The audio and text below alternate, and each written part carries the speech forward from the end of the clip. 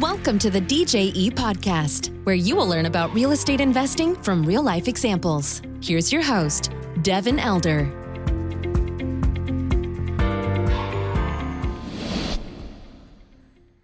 Hello and welcome to the show. Today we've got as our guest, Quentin D'Souza.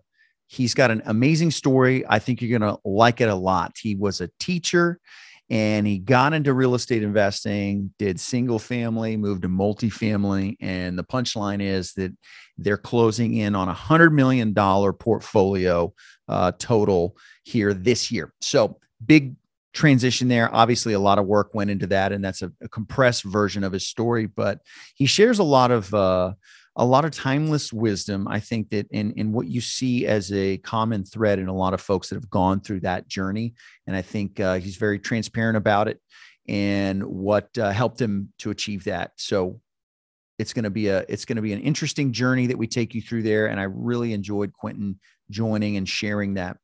Before we dive into the episode, if you are wanting to see our projects from DJE, our investment projects that come out and you're not currently seeing those, you can get on the list and get access to the investor portal by going to djetexas.com. You can set up a call with our team. We can share case studies, get you in the system.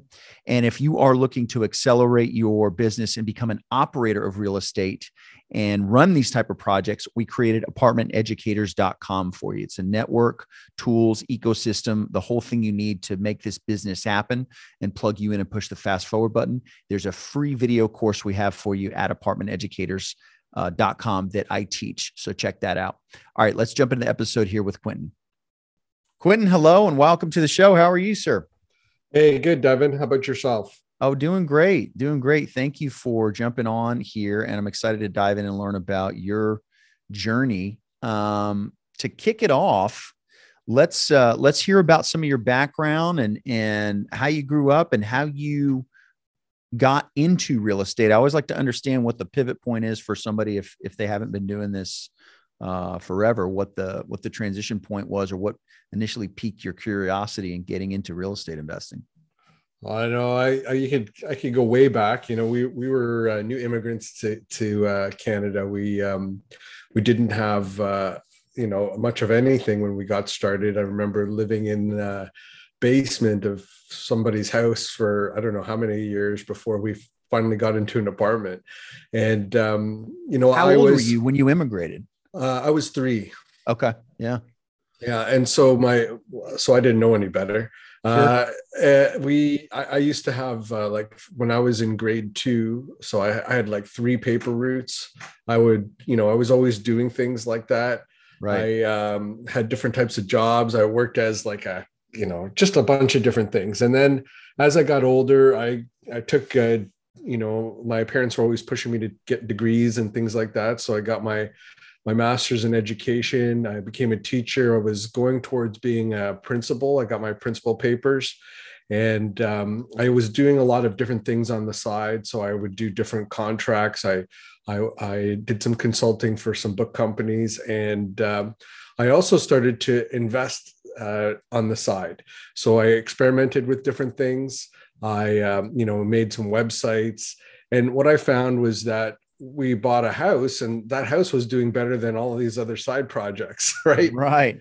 And so I decided to continue to do that. That was in 2004. And by 2008, I was buying 4 or 5 houses a year.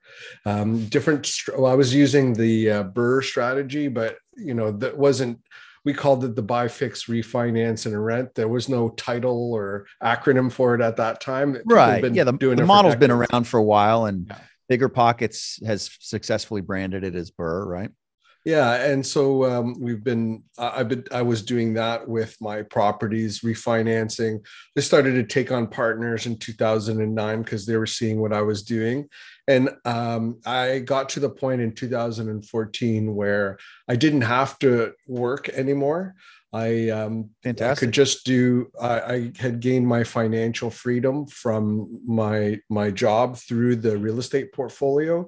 And how did you define that financial freedom? Was it passive income equals bills every month, or did you have some other metric?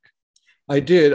My passive income was about $5,000 a month, which was exceeding what my income was from my teaching job. Excellent. And so at that time I decided, and I actually banked the money for a year. I could have left in 2013, but I banked my paycheck and I just used my income from my real estate portfolio for a whole year before I did that. And that it was a proof of concept too for my wife, because our kids were really small. Like they were, Sure.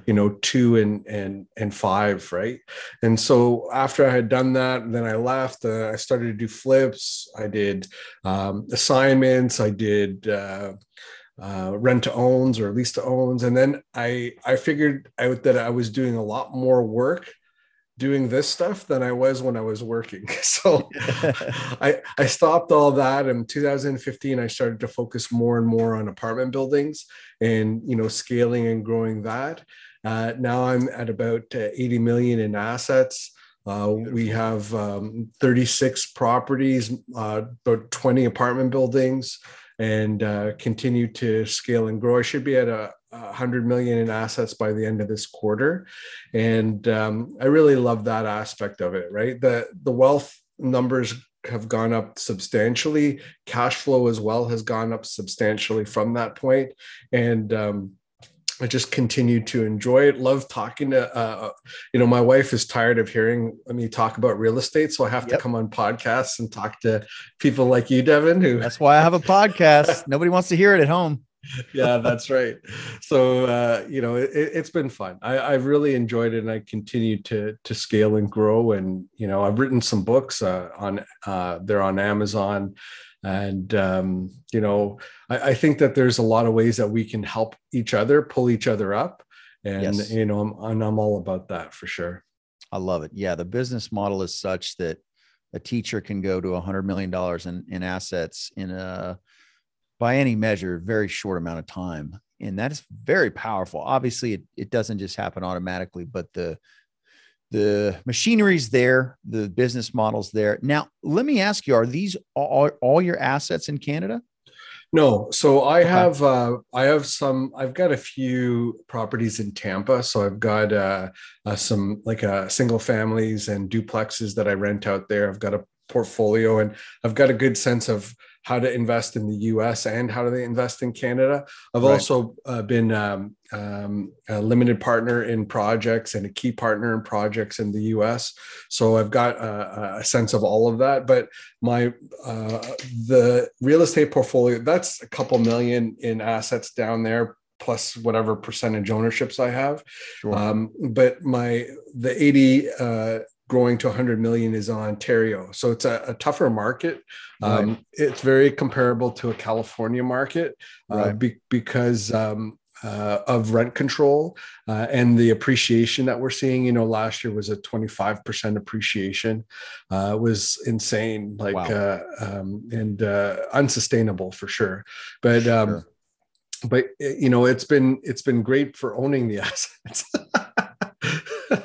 Right. And I've always been, there's a lot of different ways to look at that. But when I started to see the amount of the amount of currency that was getting injected into the market, and devaluation of what was happening, you can't add 40% to the money supply and think that everything's going to stay the same, right? So I saw that, and when I say 25%, I mean, you got to think we've basically depreciated money by 40%. So 25% is not a stretch, right? It's not. So, and it's really, I mean, I've kind of struggled with this over the last 2 years. Part of it is just absolutely disgusting, the debasement of the currency. And then, the beneficiaries are asset owners. So we've got a lot of real estate holdings and have benefited on a dollar amount tremendously. What does that mean for the long-term implications of the economy? It's not good, but it's better to be in assets than holding dollars, right? Because the dollars are not appreciating. They're going the other direction quickly. but the assets are depreciating, and the bank loans are the same, right? Or maybe if we're amortizing, we're paying the bank loans down while the asset appreciation just runs away. So Yeah. that's kind of one thing we've beat the drum on recently is in inflation. Like, you just don't want to have too much money sitting in dollars, because it's just sand in an hourglass, just getting eroded a lot faster than it has been in the past, which is unfortunate. But yeah, and I mean, we have negative real rates, right? We have yes. like when I'm getting and this is really interesting because in the US and Canada, financing is very different. We have 5 major banks in Canada, where Wow. you have like 5,000 in the US, right? Yeah, right. You have a Right. number of major ones, but you have quite a few choices. And when we look at the multifamily, we have like CMHC financing, which gives us higher amortizations. Okay. So we can get like 30, 35, 40-year AMs on our wow. multifamily buildings. That's And great. our rates can be like sub 3%, which Beautiful. is really handy when it comes to being able to acquire those buildings. Right. You know, whereas when you look at some of, like, you have flexibility though in the US because you have more choice. But when you're looking at your agency debt, you know, you can do interest only, which is something that you don't usually see in our agency, which is CMHC, right? So Fannie Mae, Freddie Mac, they have some different products, and you also have more competition, right? Because you know, you have Fannie Mae and Freddie Mac, right? We Right. have CMHC, and you know, they have their own agenda that's coming from the. I mean, they're supposed to be an independent agency, but they're a government, you know, crown corporation, right? So you get what you get. So it's kind of interesting. But those negative real rates, that means that I can borrow more money than the value of the money is when I'm paying it back, because you know the inflation rate, let's say, like posted inflation, let's say, is 5%. And if I'm borrowing at 2.5%, that spread is what, like, I'm getting paid to borrow money. And it is crazy. And we haven't really seen that, you know, I mean, we've said it informally because, you know, the real inflation rate is perhaps a lot higher than what the CPI is. Sure. But, you know, the consumer price index now is posted as higher than what interest rates are. That is insane, right? So Right. You're right. So if you own debt, you're an asset owner that has debt, your debt is depreciating at a faster rate than you know what you're borrowing it from. It's like a no-brainer to borrow. And in fact, I would say we've moved from a cash economy to a debt economy, Totally like a credit-based economy. And if we, you know, who wins? It's those people who own assets that are income producing, that people want to give debt on, right? Not necessarily assets that people don't want to put debt on. So, for example, like you could have stocks and you have paper, right? And you can get debt against that paper, but the debt that you might get against stocks or like mutual funds or something like that is, say, like 50%. Right? Because maybe a bank, if anything, will give you 50% of whatever you have in your stocks, especially if you're having it managed by somebody else who's a professional. You might get that.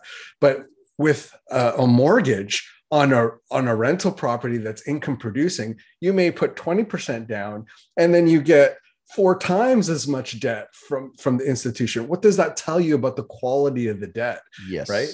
You've got a higher quality debt, and so you're going to be able to get more money. So the higher quality debt you have in this type of economy is going to be amazing for those people who are asset owners, and it's going to create a real divergence. I'm a little scared to, you know, what society is going to look like. And, you know, when you have these huge divergences is when you have, you know, people who riot. This is when you have big extremes in any society. That's when things start to get challenged, right? So I'm a little apprehensive of what that's going to look like. I am too.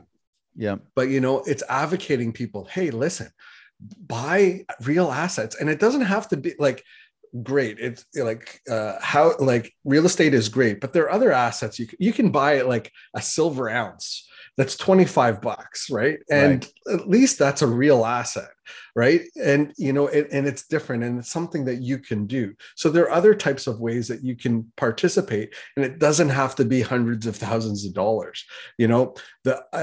Just own something that's real, and don't keep putting your dollars into the bank and holding on to those dollars, because next year that dollar could be worth 90 cents, and then after that it could be worth whatever 85 cents. And if you look back at the value of the dollar from 1920 to where we are now, huge difference, right? Sure. Just huge difference. So yeah, it's almost entirely debased. I'm just went into a whole different direction there, but no, I've spent a lot of time looking at that type of stuff and thinking about it. I mean, what are your thoughts on, we've got this discrepancy and this growing gap, and I think you and I have been intentional and fortunate to get on the side of it that is better to be on, by owning assets. You think UBI is coming, to kind of quell some of this civil unrest that could be around the corner? Or what were your thoughts on that? That's definitely not a multifamily question, but just curious to get your thoughts on it. I think we've already had it. Yes. And I think that because we've opened the door, it means that we're going to see it again and again. Yes. It's the same thing happened with quantitative easing back in 2008. Right. Why did we do it? Well, it was an experiment, but it's not an experiment that we did it last year. Right. And it's not an experiment that we did it the year before. So this is what happens. Now, what we've done is we've sent people checks. Right. And so that is a precedent to do again. Heck of a test run. Yeah. Under the premise of a pandemic and all this stuff, but still ran the test. Right. So you have riots. What do? Send everybody $1,000 check? I don't know. Right. So this is really going to be interesting to see what happens in the future. I say that we've already had it, and that UBI is just, it just depends on when it's going to be used and when it's not going to be used. We have to be careful, right? Because all of this is caused by some of the things that we are doing, but also it's because we've enabled the government to be able to do that too, right? Absolutely. So we have to balance that. There's always giving too much power to the government, and we want to make sure that we have that control as well. So it's a fine balance for sure. Yeah, there's no doubt. Well, I appreciate your thoughts on that, and I am endlessly fascinated by current events last couple of years, macroeconomics, this unprecedented introduction of liquidity globally. And we benefit in some ways, with the assets we hold and the rates and things like that. Rent growth, is certainly a part of the inflation of everything. And so there's benefit there too, but there's many variables in the equation here, and it's our job to kind of keep an eye on that stuff. You talked a little bit about. One question for you. Sure. What if we're in inning 2, right, or inning 3 of it, right, and this is just the beginning, not necessarily what we're hearing from a lot of people, like we're in inning 8 or 9, right? That is going to be huge, right? Because if they're going to continue to do that over and over again and use the same quantitative easing, right? You can call it whatever you want, you know. And what if that's going to continue to happen, right? You're going to keep doing this and this and this, right? Sorry, what do you think? No, I agree. It's my thing, because I think it's easy to kind of get depressed about this stuff. My thing is I spend time thinking about it, but then I try to pivot to, well, I didn't create this mess. How do we benefit from it? Right? How do we continue to create quality housing for people? And I think if we are in earlier innings, and I don't see people talking about the Fed, raising rates this year. I think they always have to say that. But doing it is a whole other thing. So I think, if we're in a low interest rate environment for a long time, where the banks love to lend on real estate, which has been the case for a long time, and housing housing supply is short supplied, and depending on the markets that you're in, you're seeing population growth and things like that. I think it bodes well for the business. And even back to the UBI, if you introduce more money for people to have, I think that there's an argument to be made that puts upward pressure on rents. Yep. With UBI. So I think, nobody's got the full crystal ball, but I think it bodes well for, the next couple of years in real estate and multifamily, which is good. I want to learn a little bit more about Canada versus US. I haven't done any investing in Canada. Yep. You've got projects in both. I love learning about kind of the difference with the amount of lenders, some of the terms you're getting. That's great. What are some of the other primary differences you've seen? You mentioned Ontario's this difficult market with rent control and things like that, but it's still working for you. What are some of the big differences, US versus Canada, from your perspective? Yeah, so I think that some of the things that is happening in the US can kind of be reflected on what's already happened in Canada. So like there's a lot of I know you kind of avoided it with the 1031 exchange still being part of what you're able to do in the US, but we've never had the 1031 exchange in Canada. Okay. So when you sell an asset, you have capital gains that you have to pay on that asset. I find that the tax, like we have the ability to depreciate, which helps to offset the income, but we can't defer the capital gains like you can do with cost segregation, because you can, like if you exit a project and you enter a project at the same time, you can basically use cost segregation to nullify the gain, depending on the size of it, right? Sure. Can't do that in Canada. So you are taxes paying taxes due at exit. You just, no matter what. I mean, you can offset it by using some sort of registered plan if you have the room, but it's still not enough, right? So taxes are due. Like I exited a bunch of properties last year, and I got a $200,000 tax bill, right? So like it's something that I've got to pay. Now it's a capital gains tax, which is the lowest taxes of all the dividend income, all those type of taxes. So one of the benefits of investing in the US is your tax code and the number of different ways that you're able to do that, particularly in real estate. I've done very well in my US portfolio, and I've never paid taxes. So it's been it's super awesome. It helps.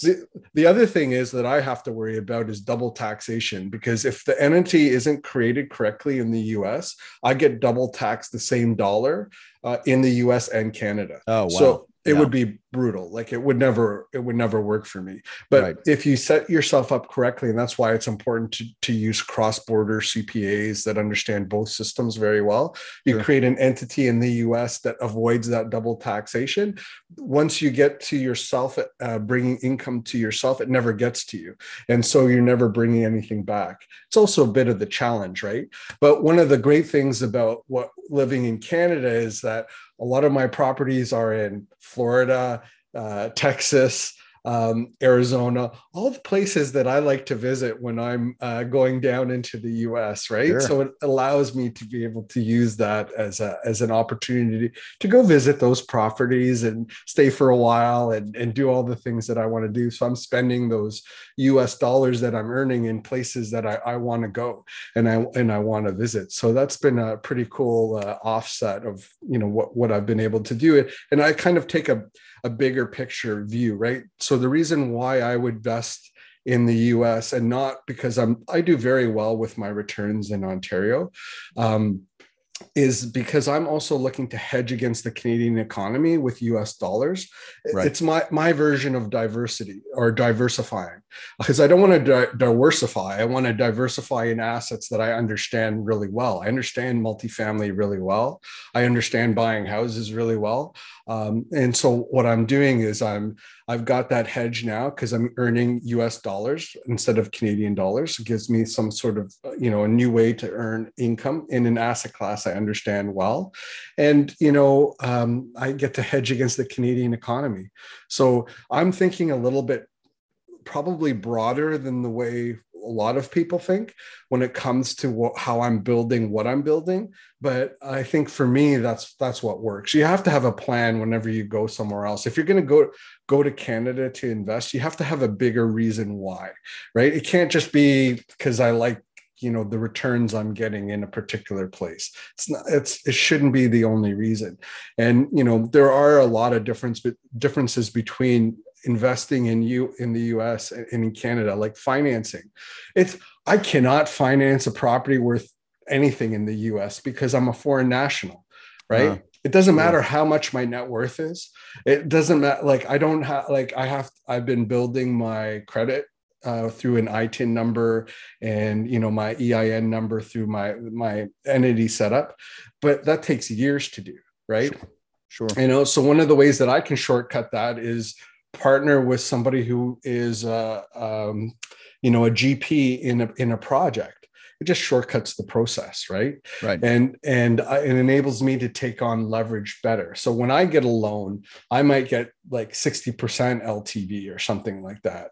When my partner gets a loan and I'm partnering with them, I'm taking advantage of maybe, let's say, a 75% LTV, right? And so for me, it's more efficient as an investor. So I like to do that too. So that's why I'm kind of doing a bunch of different things. And I'm also kind of testing the water to see what's working well and what isn't, right? Like I've got properties in Tampa. I was buying them at 80 to 100K. Now they're 140 to 150K, right? I've got a duplex that I bought for like 240K. Now it's worth 340K, right? So, but those are like, in the grand scheme of things, of the way that I'm thinking, those are small potatoes. Those are really small compared to some of the other stuff. Like I'm buying a 110 unit next in April, $15 million asset, right? So like it becomes my playground too. So I get to experiment a little bit and, earn a return, right. and get to get that economic diversity and hedge. And also when I go on vacation, it gets all covered for me. Yeah, that's right. Well, you have to check on the assets, right? I mean, especially in Florida sounds fun. Texas is great too. And I could certainly relate to the different tracks of single family, multifamily. I spent several years doing a lot of single family projects. And this was when I was kind of working my way out of the corporate world. And I would have, killed for some of the appreciation that I've seen now on some of those that I held for a few years.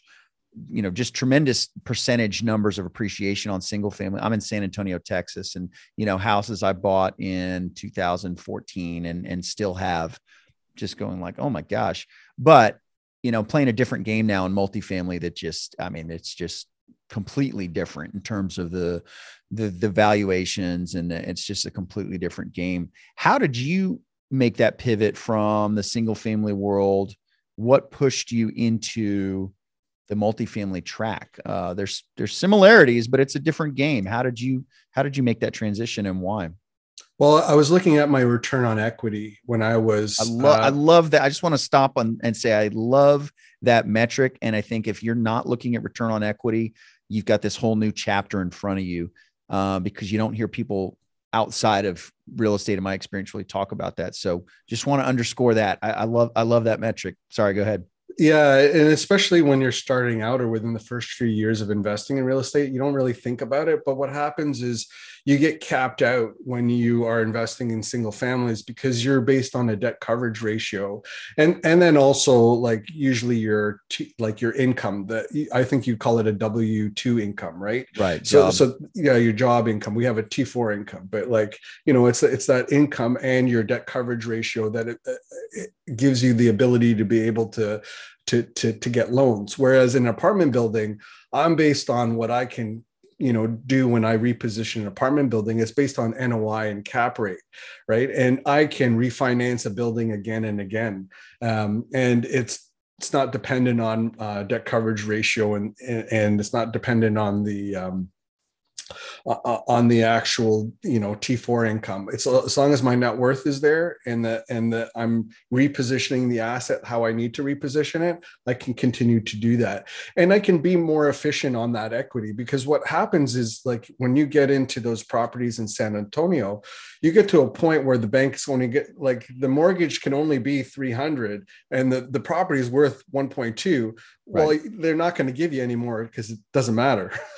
Right. Right. And so you have that 800,000 or whatever of debt equity, or 900,000 of debt equity, and then what do you do? Well, you're not earning a return on that. It's sitting there, and you can't eat equity. You can't generate a return from it. You're Right. only getting the cash flow and the mortgage pay down. That's the way I calculate a return on equity. I don't look at the appreciation, just on the cash flow and mortgage pay down, and you get a percentage number every year. And if you can't get, up to the high single digits or into the double digits, that return on equity could be like 0.2% or, point, like, not even a percent.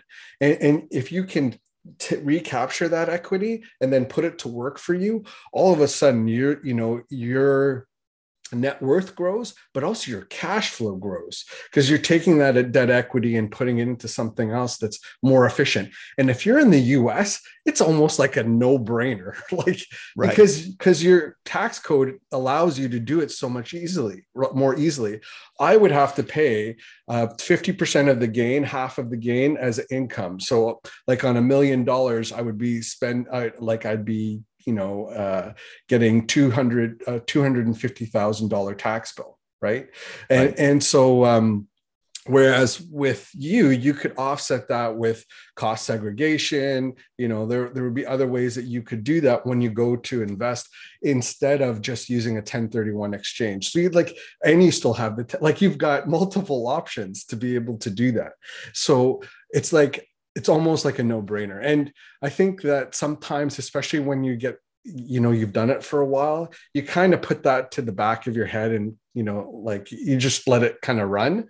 But eventually, and you should do it every year, you should do a return on equity calculation on your portfolio, see what's lagging, and then figure out how to reposition that. Maybe you need to sell it, right? Right. And then take that non-productive equity and make it more productive again for you. I love it. It's a very powerful lens to look at your portfolio through, return on equity. And it's a problem, but it's a good problem to have, because some people have built substantial net worth, and that's an accomplishment. That's a milestone, but then they've got completely terrible return on equity, which is a new good problem to solve. But don't stop there, right? Don't just stop on, okay, I've got built up some net worth here. Look at that return on equity. How did you find the transition going to these larger projects for you? Had you been in real estate enough that it kind of made sense, or was it a hurdle for you? Did you spend a lot of time studying first, or just taking more action? How did you approach that? Well, I started with a small, like a 6-unit. And then, great. Yep. Yeah. So in 2015, it was a 6-unit. And then I got into a 7-unit, then an 11-unit, a 12-unit, then 20, and then 30 and 40. And so I just kind of scaled up between that. I also had a conversation with another real estate investor who is investing in apartment buildings. And he made me twist the concept that I had been thinking, because the 1 to 4 unit properties are great for cash flow. They're great cash flowing assets. I mean, I have some triplexes that cash flow $3,000 a month, right? That's incredible. Yeah. But as a percentage, it's incredible, right? Yeah, as a percentage, but it's he made me think, okay, that's great for the cash flow, but the apartment buildings are like big piggy banks, and you refinance them again and again, and that's when you take money out of your piggy bank, right? And those apartment buildings are true wealth generators. They will generate wealth faster for you, just because the size and scope of the projects that you're doing. And whereas when I do an apartment building, I own 50% of it. I'm not doing any of my projects, if I'm the one who's the GP, I own 50% of that, and my investors are putting the other 50%. I'm doing all the work to get that that project done, reposition it. I know in the US we see more like 25 or 30, sometimes even 90-10, depending on the experience of the GP. I've been doing this so long in my area. Like if you don't like it, we'll go find somebody else. Yeah, it's fine.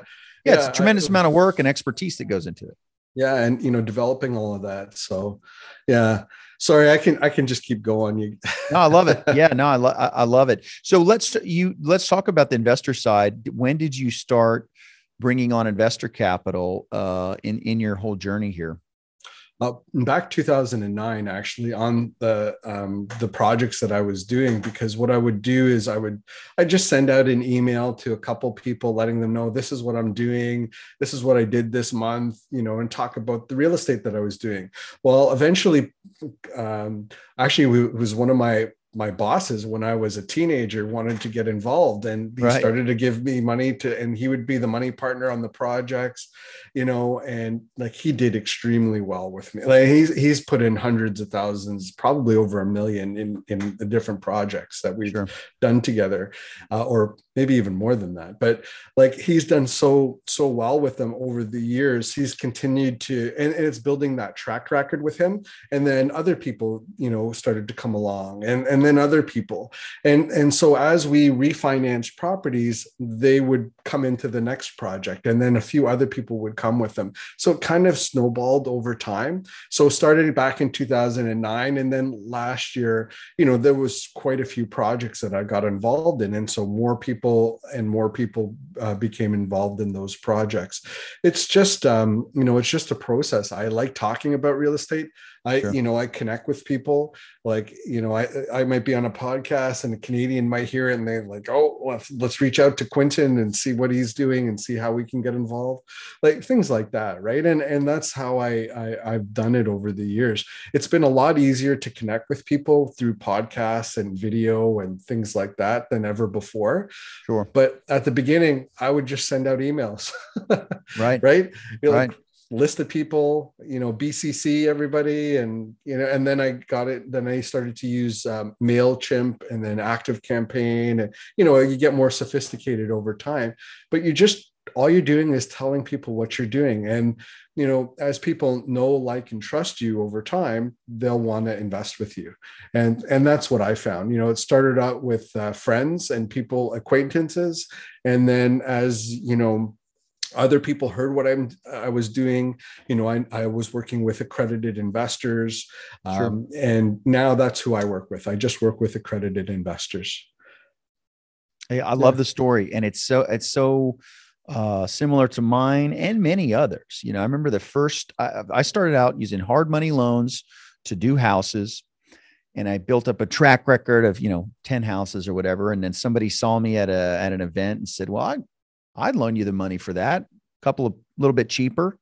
And that was the big aha for me is, okay, well, he's loaning me the money a little bit cheaper. And I went on to do millions of dollars of house deals with this guy, just, one deal at a time. And then that led to syndications, and it's kind of scaled up since, but that's how it goes. Again, kind of a testament to the business model here, starting small and with friends and family. And I don't know, when you worked for that guy when you were a teenager, did you imagine, you'd be doing all this business later on? I mean, no. Take care of your friends in your circle. You never know what you're going to be doing later, right? Yeah, absolutely. And he was the only entrepreneur that I knew, right? Like I worked for him, but like, all my friends were working at like, restaurants, chain restaurants, things like that. I was, working in this import-export company and truly taught me a lot about business. And he's still my mentor today. Oh, right? That's excellent. But, yeah, it's just very cool. That's excellent. What do you say, Quentin, to that person that is wanting to start down the path that you've gone down? Obviously, it doesn't happen overnight, but somebody that's wanting to expand their net worth, they know they should be doing real estate. What's a good on-ramp for them or a good next step for them? Right. So I'm not special. I'm like everybody else. I'm not different. I think that if you can find other people who are doing what you're going to do, it'll get you moving in the right direction. So there's a lot of meetups and clubs and things like that that can help you moving. And then as you gain momentum, then you're going to move out of that into different groups. Maybe you're going to start to associate with, on the golf course with higher net worth individuals. Again, that's going to put you into like a different type of mindset and put you into a different type of group. Maybe you'll start getting involved into larger syndications and things like that, general partnerships. So, but if you're just getting starting, just go and talk to people who are like just in the trenches doing it. And there's so many groups right now. Like when I started, there was nothing, right? Right. There was national education organizations that were basically big sales pitches to big, Sure. Programs and things like that. But now there are so many other places that you can get information from.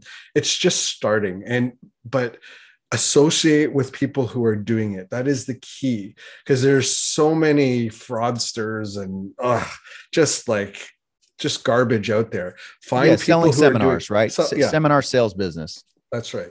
So find people who are actually doing it and buy them lunch, take them out, help them, figure out how you can help them, ask them, how can I help you? Right. And see what it is that you can do to help them in their business. They'll be willing to help you. Right. And that's the key. But make sure you come with a plan. Don't waste. I've had people do that. And it's like, well, I don't know how to help you. Well, then you're like, it's going to take my time away. Come with a plan. Right. And that's another way of doing it as well. So hope that helps. It absolutely does. And thank you for sharing your experience on that. Quentin, this has been great. I love I love your story. I love that you started out as a teacher and now are looking at $100 million portfolio, this year or this quarter. It's tremendous. If somebody wants to connect with you that's listening, what's the best way for them to do that? I've got a podcast, getrealwealthy.com. So you can go in. I like to share. You can catch me on Twitter, on Instagram at QmanREI. I'd like to, connect with you on social media. And then I've got that a Linktree link that I'll give to you that you can have people click on. And, my books are on Amazon. I've got books on, one is the Action Takers Real Estate Investing Planner. That's just great for anybody just starting out or who's been investing for a while that's looking to have a way to have planning from 10-year planning down to quarterly planning, down to weekly planning, and just use the strategies that I've used to be able to grow my portfolio. So that's a great book to pick up as well. Excellent. Well, we'll link to the Linktree link in the show notes. So if you're listening to this on iTunes or Spotify, whatever the case is, in the show notes, there'll be a link to click right through, and then you can access all of Quentin's links there. Awesome. Quentin, thank you so much. I appreciate it. I really appreciate you sharing your story, and it's inspiring. So I know some people today listening that haven't met you before are inspired by this. So thank you very much. I appreciate it. Oh, you're welcome, Devin. Anytime. All right. Take care. All right. Take care. Thank you for listening to the DJE podcast. For more information, please go to djetexas.com.